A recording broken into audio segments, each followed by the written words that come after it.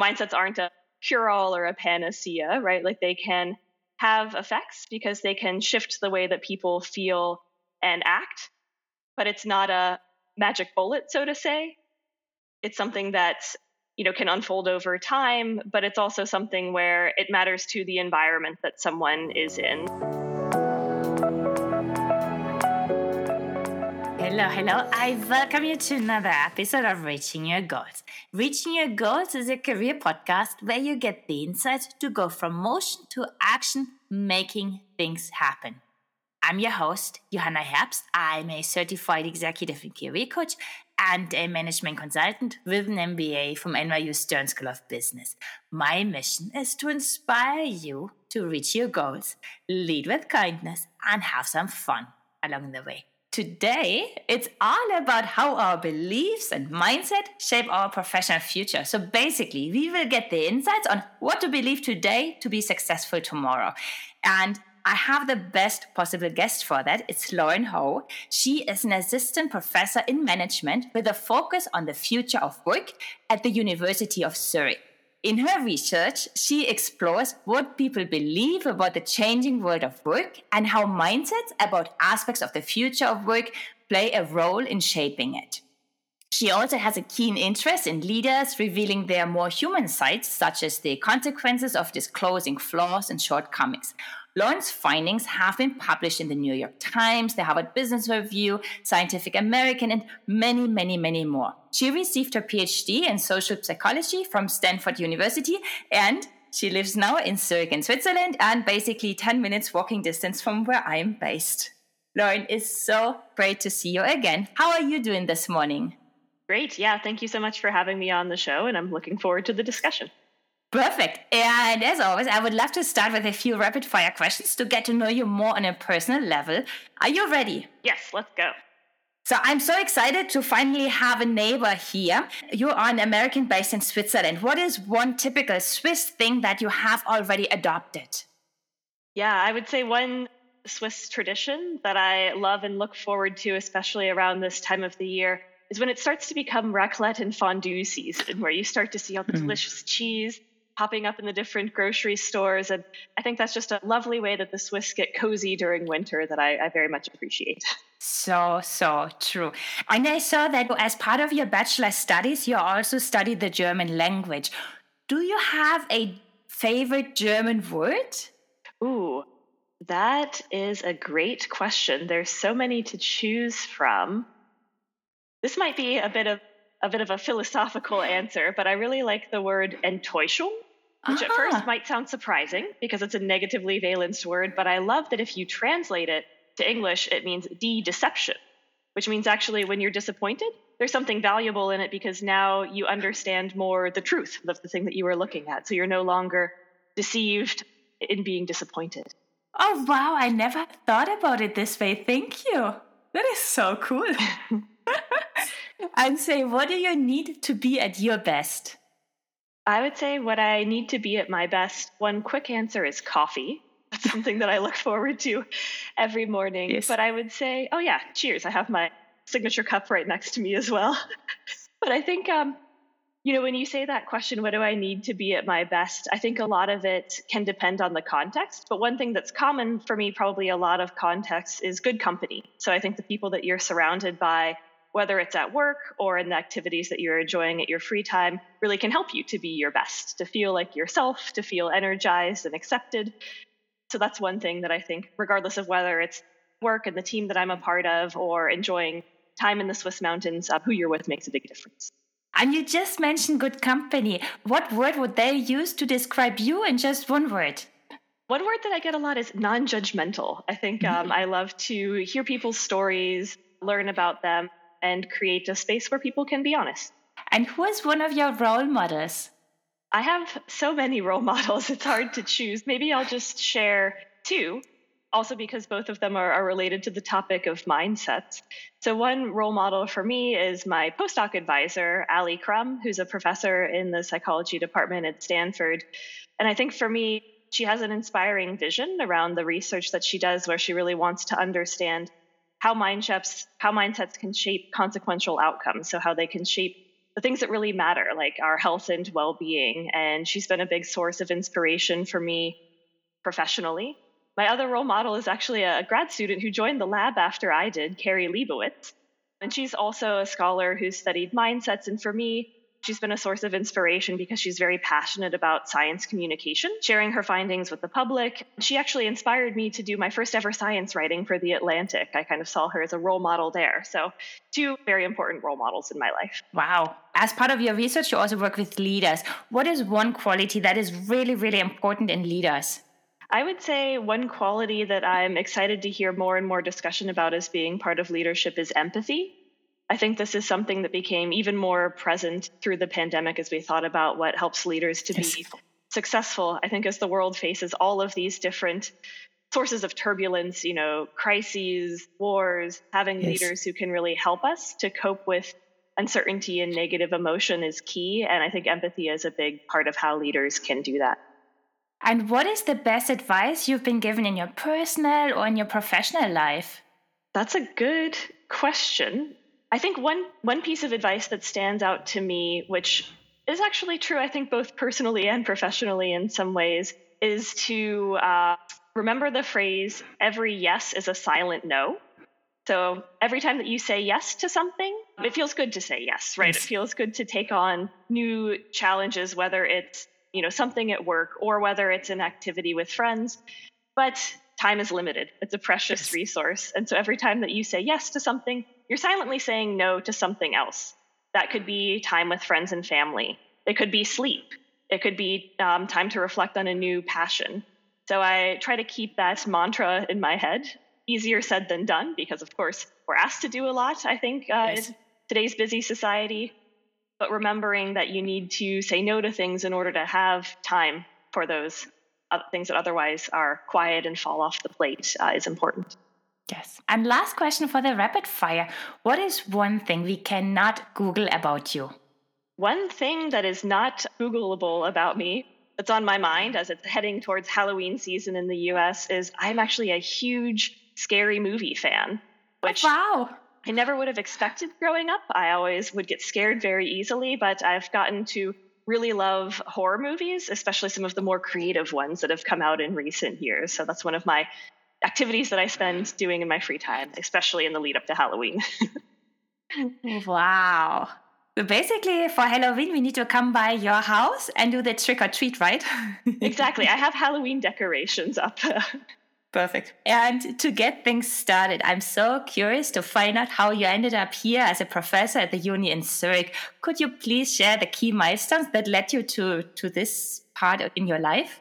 Yeah, my journey to Zurich is actually a mix of both, I'd say, professional and personal steps on a journey. So on the personal side, as you noticed, I studied German during undergrad.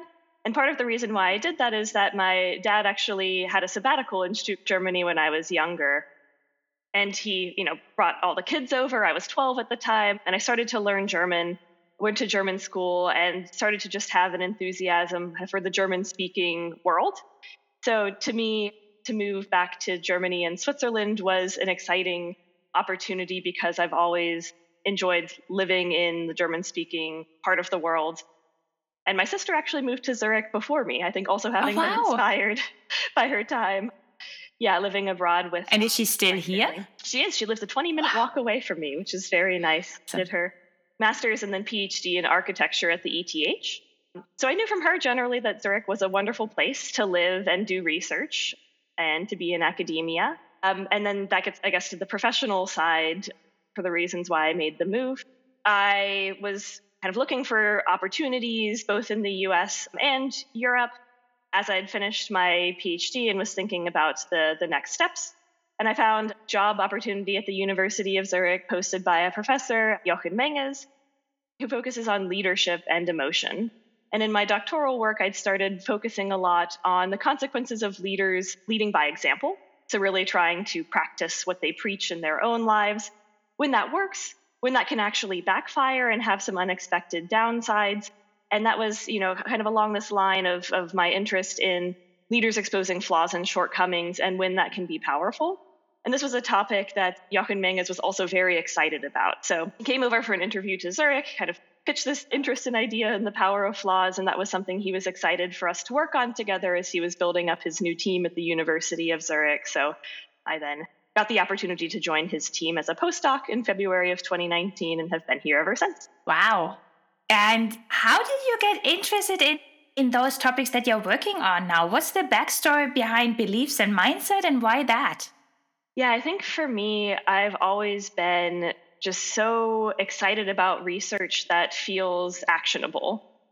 So one reason why I became interested in studying social psychology in the first place was that to me, it felt like the science of how to understand people better and then use those insights to make life better, whether to help people live a happier life, a healthier life, to promote sustainable behavior.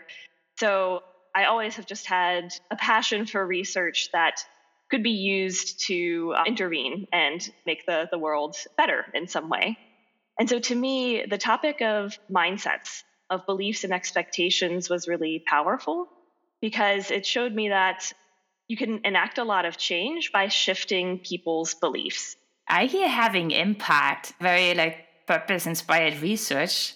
I think the best research is research that not only tells us more about how people live in the world, but where we can also understand things better by trying to change them and improve them in some way. And a lot of my role models in research have had exactly that kind of approach to their research. And to get things started, what is actually a mindset and what are beliefs? So in a nutshell, how would you describe it? The way that I think about mindsets, kind of also here inspired by the work of Ali Crum at Stanford, is that there are these subjective lenses through which we see the world around us. And I can say a little bit more about what I mean by that. So reality is often very complex and has different angles. So for instance, let's take a topic like having side effects from a medication. There's a lot of things that are going on when you have side effects from a medication, and there's different kind of truths that you can pay attention to as that happens. So on the one hand, there's this truth that side effects are something uncomfortable that can happen when you take a medication that you kind of just have to get through to get the benefits of the medication. But on the other hand, there's sometimes truths that we might overlook. So for instance, for some treatments, besides side effects just being uncomfortable things we have to endure, side effects can also be a sign that the treatment is working as expected, that the medication is taking effect. When I think about mindsets, I think about orienting people towards a selective aspect of that truth in ways that can then have downstream consequences. So if you shift people's attention, shift their mindset towards the fact that symptoms can also be a sign that a treatment is working, then it can help them to feel less anxious about symptoms. Yeah, because then they actually want to have the side effects because they want to have the benefit of the treatment. Exactly. Yeah, you start to interpret that differently. You don't think about these symptoms, are they a sign actually that my condition's really bad or that things aren't going well? You can help people to shift their mindset. That shifts how they interpret the things that happen to them in the world around them in ways that can be for the better. So that's the mindset. And the beliefs, how would you describe those? Yeah, so I would say beliefs are stances we can have that could be true or false, right? I can believe that the sky is blue. I could also believe that the sky is green. In one case, I'd be right. In one case, I'd be wrong. So I'd say there are these, stances that we have towards facts in the world around us that could be true or false. Where I think mindsets are different than beliefs is if you really think about this complex reality where it's not necessarily, beliefs that are true or false and choosing one belief over another. It's these kind of truths that exist in parallel that we pay attention to a greater or lesser extent, depending on our mindset. And you've been working on those topics for a number of years. How has that changed your beliefs and your mindset? I think it's been very inspiring to reflect on a lot of my own default mindsets that before starting this line of research, I never really would have questioned. So the first time that I learned about mindsets was when I started to learn about Carol Dweck's research. She's also a professor in the psychology department at Stanford and created this body of research around fixed and growth mindsets, as you might have heard about. And she started exploring these mindsets in the domain of intelligence. Do we see intelligence as something that's really just kind of static? You have a certain amount, can't really change it. Or is it something that you can actually grow? Can you become smarter by engaging in certain strategies? And for me, learning about this research caused me to stop and self-reflect about my own mindsets about intelligence that I don't think I'd ever really paused to consider before and think about these alternative ways of viewing intelligence. And I joke sometimes that I'm a recovering entity theorist when it comes to intelligence, because I think when I look back at my childhood and the way that I reacted, I think I did have a bit more of a fixed mindset about intelligence in some ways that might have, scared me away from certain challenges. So it has been very eye-opening to learn about mindsets and to stop to consider them in a variety of different domains.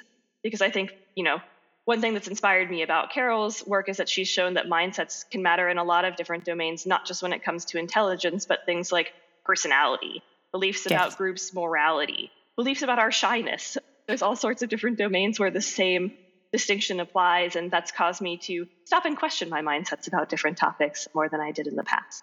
How is the link between the beliefs and the mindset and setting ourselves up for success? What's the link there?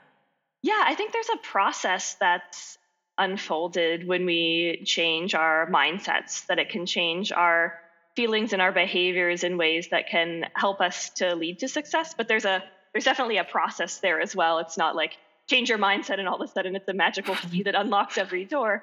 If you start to embrace the ways that intelligence can be trained and developed, if you start to pay attention to cases where that's true, that can then help you to, when you face a setback, feel like that setback isn't threatening, that it's not a sign that you're not good at something and should just give up, but it's a sign of maybe how you could direct your efforts more wisely or what you could do differently next time. And I think seeing these things then not as threats can then help people to say, okay, I'll try this differently in a way that then can ultimately feed into later success. So I think it's a process, but I think what mindsets do is they shape the way that we react to the challenges and setbacks that happen in the world around us in a way that can help us to persist through some challenges that otherwise might have derailed us or knocked us off course.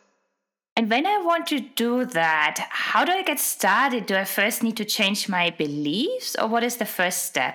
I think what's powerful about mindsets is, as I was kind of laying out before, to some degree, like both aspects of a mindset are true in a lot of cases.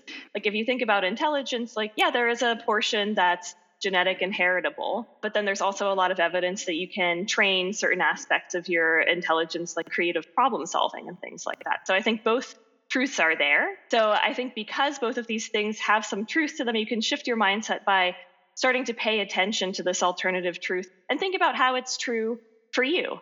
So for instance, if I was thinking about my shyness and reflecting on my shyness, maybe I would start to think about opportunities where I actually broke out of my shell, where I actually was a lot bolder than I might have expected. And I think sometimes talking to friends can help in these cases too. Like I think, as one personal story, I used to really think of myself as a shy person, definitely had placed that label on myself. But at the same time, I was doing a lot of things that took some boldness. Like I was studying abroad. I moved to Germany and taught English for a year. And I remember speaking to a colleague there and I described myself as shy and he was baffled. He was like, I've never seen you as shy. Like, you're here having this conversation, traveling around. And that was kind of an aha moment where I was like, oh, there are aspects of my personality that are not shy. Maybe I can, reflect on how that's true for me and build on it rather than staying stuck with this label of shy. So I think the more that we can pay attention to that truth and kind of say it in our own words, that's a way that we can start to shift our mindset. And this even draws on an effect in psychology that's known as the saying is believing effect, where if you can get someone to endorse a truth in their own words, that can be helpful in persuading them that that is true. And this is actually a strategy that we've used in some mindsets interventions to shift people's mindsets. So what I'm also hearing is if you take on a different perspective, maybe the perspective of a friend of yours or an outsider, that can already help you to also shift your beliefs. Yeah, I think a lot of the time, friends or conversations can point out aspects of the truth that maybe wouldn't have paid attention to. This is also what I see a lot in coaching. I mean, there the assumption is that the people have the answers within them. And by getting lots of questions and reflecting and looking at it from different angles, people are like, and then suddenly something is shifting and something is happening. Yeah, I think that's a very nice parallel of what that process can look like. There are a lot of limiting beliefs. how can I identify those limiting beliefs and how can I overcome them to make sure I go into the growth mindset? I think that these limiting beliefs become very salient when we face difficulties. To use intelligence as an example, when you get a bad grade on a test and face this negative feedback, that's a point where these limiting beliefs of like, oh, I'm just not good at this. I should give up. I should do something else. I'm never going to take a math class again. That's when I think these kind of voices start to come out. At the same time, in some of my research with Carol Dweck, we looked at, for instance, breakups, romantic rejection as a very painful part of life, where again, I think in dealing with the aftermath of these negative events, that's where you start to realize you're telling yourself a certain story. So I think I'm not lovable. Yeah, exactly. That's what we found in this research, is that it was interesting to see how differently people could react to painful breakups. Where some said, hey, like this sucks, it hurts, but it's a stepping stone to a brighter future of relationships. I've learned more about myself and other people, and it'll be okay. Whereas other people really clung to it, saying, this rejection showed me that I'm unlovable, that I'm clingy, that I lack things that people want. These negative voices kind of came up through even the writing that people did about their relationships. So I think when you face challenges, taking time to reflect, to write, to unpack with friends or family, to go to therapy or counseling to understand more what you might be telling yourself and whether these beliefs are helpful or not, is a useful way to kind of see any kind of crisis as a potential opportunity to unpack more how your beliefs are helping you to approach it or not. And can I link that also to self-fulfilling prophecies? Because I can drive or shape my future with what I'm believing today. Yeah, I think that's true, right? And I think that's also something that can play out in different ways in different domains. So if you take the example of romantic rejection, if you face a painful rejection and you think, wow, I'm unlovable, then when you start a new relationship, you might really struggle to trust that person. You might struggle to open up because you think they're going to see something that they don't like about me. But at the same time, if you're nervous, if you can't open up to that person, that's going to hinder the development of the relationship with that person in ways that could be problematic. So I think there are these kind of elements of self-fulfilling prophecies that can play out when we have certain beliefs. Also, if you think about intelligence as an example, if you get a bad grade on a test and you think, I'm never going to take a math class again, of course you're not going to develop your math abilities. You're just going to kind of avoid that area and take a different route. So I think it can become self-fulfilling. Yeah, or it's like if I think about public speaking, because I believe that's a fear for many people. So in the workplace, if they didn't do the best presentation ever, they might say they will never ever do that again. And that is part of promoting yourself and be recognized and have people see that you have the potential for the next level, so they are standing in their own way. Yeah, I love public speaking as an example. It's also one that resonates with me personally. When I started grad school, I was terrified of public speaking, but especially having an office down the hall from Carol Dweck, I thought, I need to have a growth mindset about this. This is something I'm going to have to do if I pursue this career path. So I really did challenge myself to sign up for every opportunity to talk in public in grad school, even before bigger audiences that I was, intimidated by. And if you kind of create these opportunities to work on your fears, then you start to see, it can get better. I can work on this. If you give yourself these opportunities, then it can help over time. I love that example. And so what I'm hearing is like, if you recognize that you do have a fear or something where you feel very limited, I'm not good at this, is like push yourself every time a little bit more to get proof that you are not as bad as you think. Is that the right way to go about it? Yeah, I think if you just allow yourself the opportunity to kind of practice, if you accept that it's not going to feel great every time, and there's some, opportunities that I'll try out that may not work out as expected. But hey, I'm practicing, I'm trying, I'm learning as I go. And I think it's just not giving up on the opportunities and withdrawing that's important.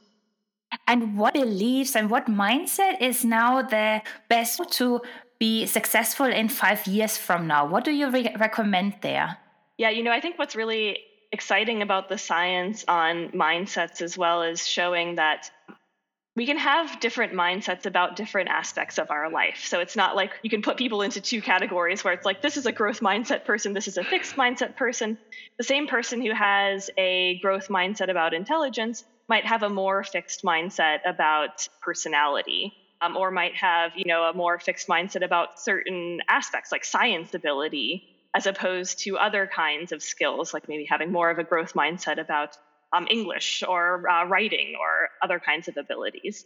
So I think it's very nuanced, and what's worth considering is the domains where we hope to grow, whether it's because of professional demands or because it's something that's important to us in our personal life or for our hobbies or passions.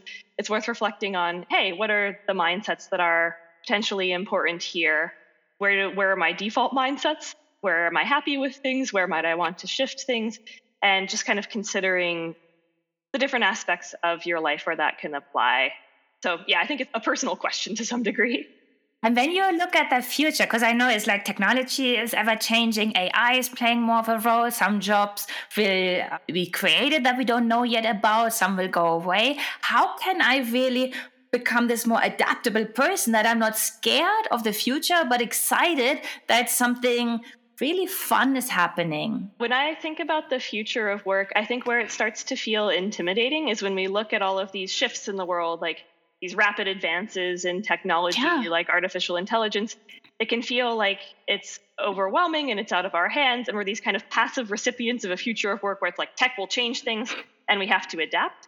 But I think what that misses is that there's a very human side to the story of the future of work as well.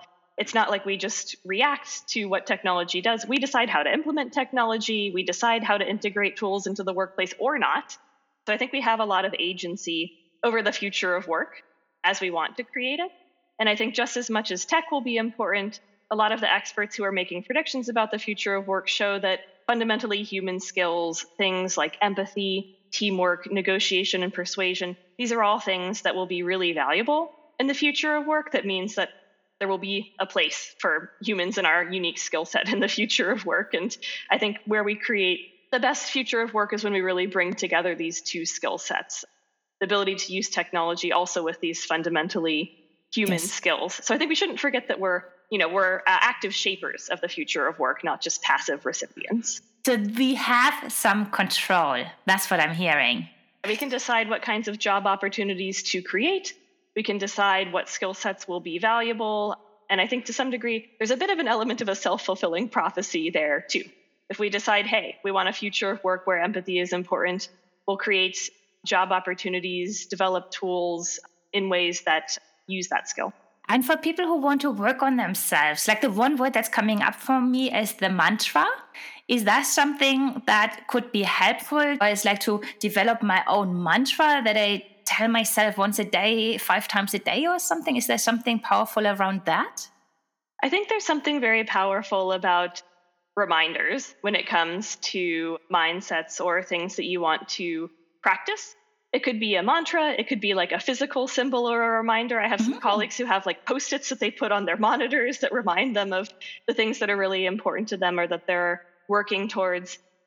And I think that can even be true when it comes to thinking about the power of mindset, just these reminders that can help us to remember to reflect on mindsets. Perfect.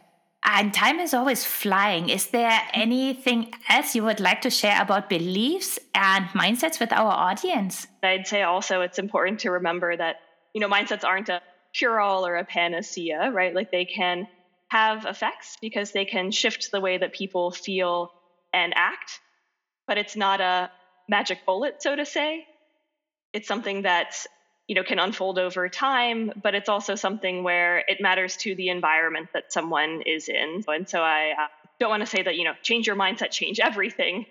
It can be a starting point, but of course there's contextual factors that matter too. But I had the thought before as well. It's like surround yourself with people that also have that kind of mindset, because I guess that will also see it to believe it. That will show you also what is possible. Yeah, the people who you're surrounded by, I think very much matters. And there's interesting research that people have done looking at exactly this and how, the people that we interact with influence our mindsets. So, for instance, one of my colleagues at Stanford did a study that I think is really fascinating that looked at the factors that predict children's mindsets about intelligence.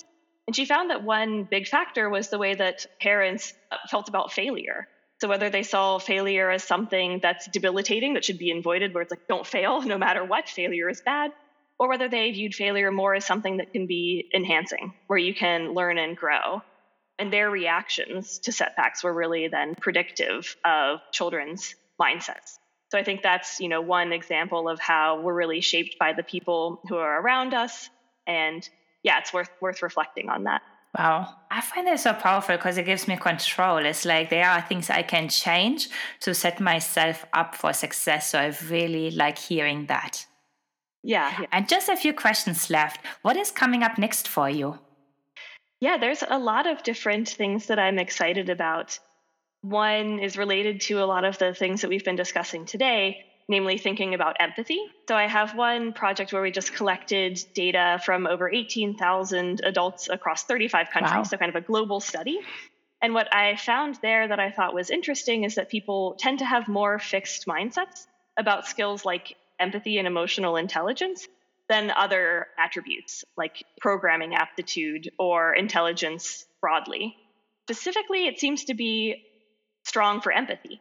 So I think that suggests that that's one skill where people might see it more as something that you either have or don't, kind of like the stable personality trait, rather than really seeing it as a skill that can be learned and developed. And we know from a lot of the evidence that actually empathy can be trained if you look at randomized controlled trials. So that's something that I think is combining kind of both my interest in mindsets with this angle of the future of work, where I think if we want to strive towards a more empathetic future or leaders who have more empathy, we also need to reflect on how we might promote growth mindsets about empathy to think of it as a skill that can be learned and developed and gained. Wow. And who else should I have on this show?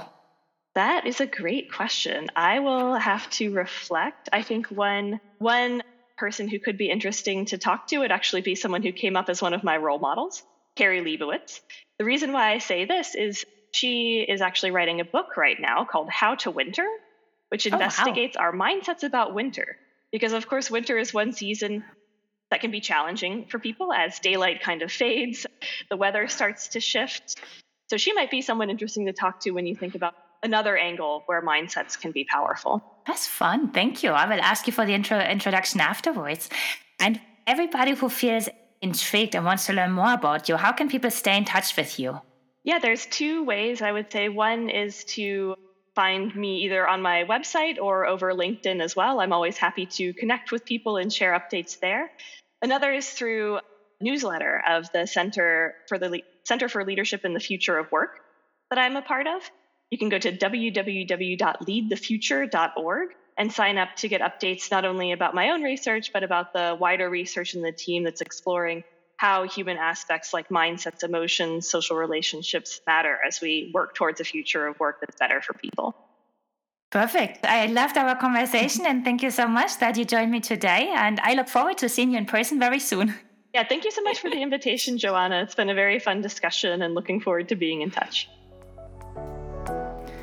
I hope you feel inspired to work on your goals now. And if somebody else comes to mind who could benefit from the episode, why not forward it? And yes, you helping me spread the word means the world to me. So thank you so much. If I can ever be of help with my coaching hat on, just send me an email or a message via LinkedIn and then we take it from there. And don't forget to follow us on social at Delegate and Reaching Your Goals podcast. If you want to hear from us in between episodes, sign up for our newsletter at delegate.substack.com. And with that, we are done for today. We are one step closer to reaching your goals. Talk to you guys next time. Bye.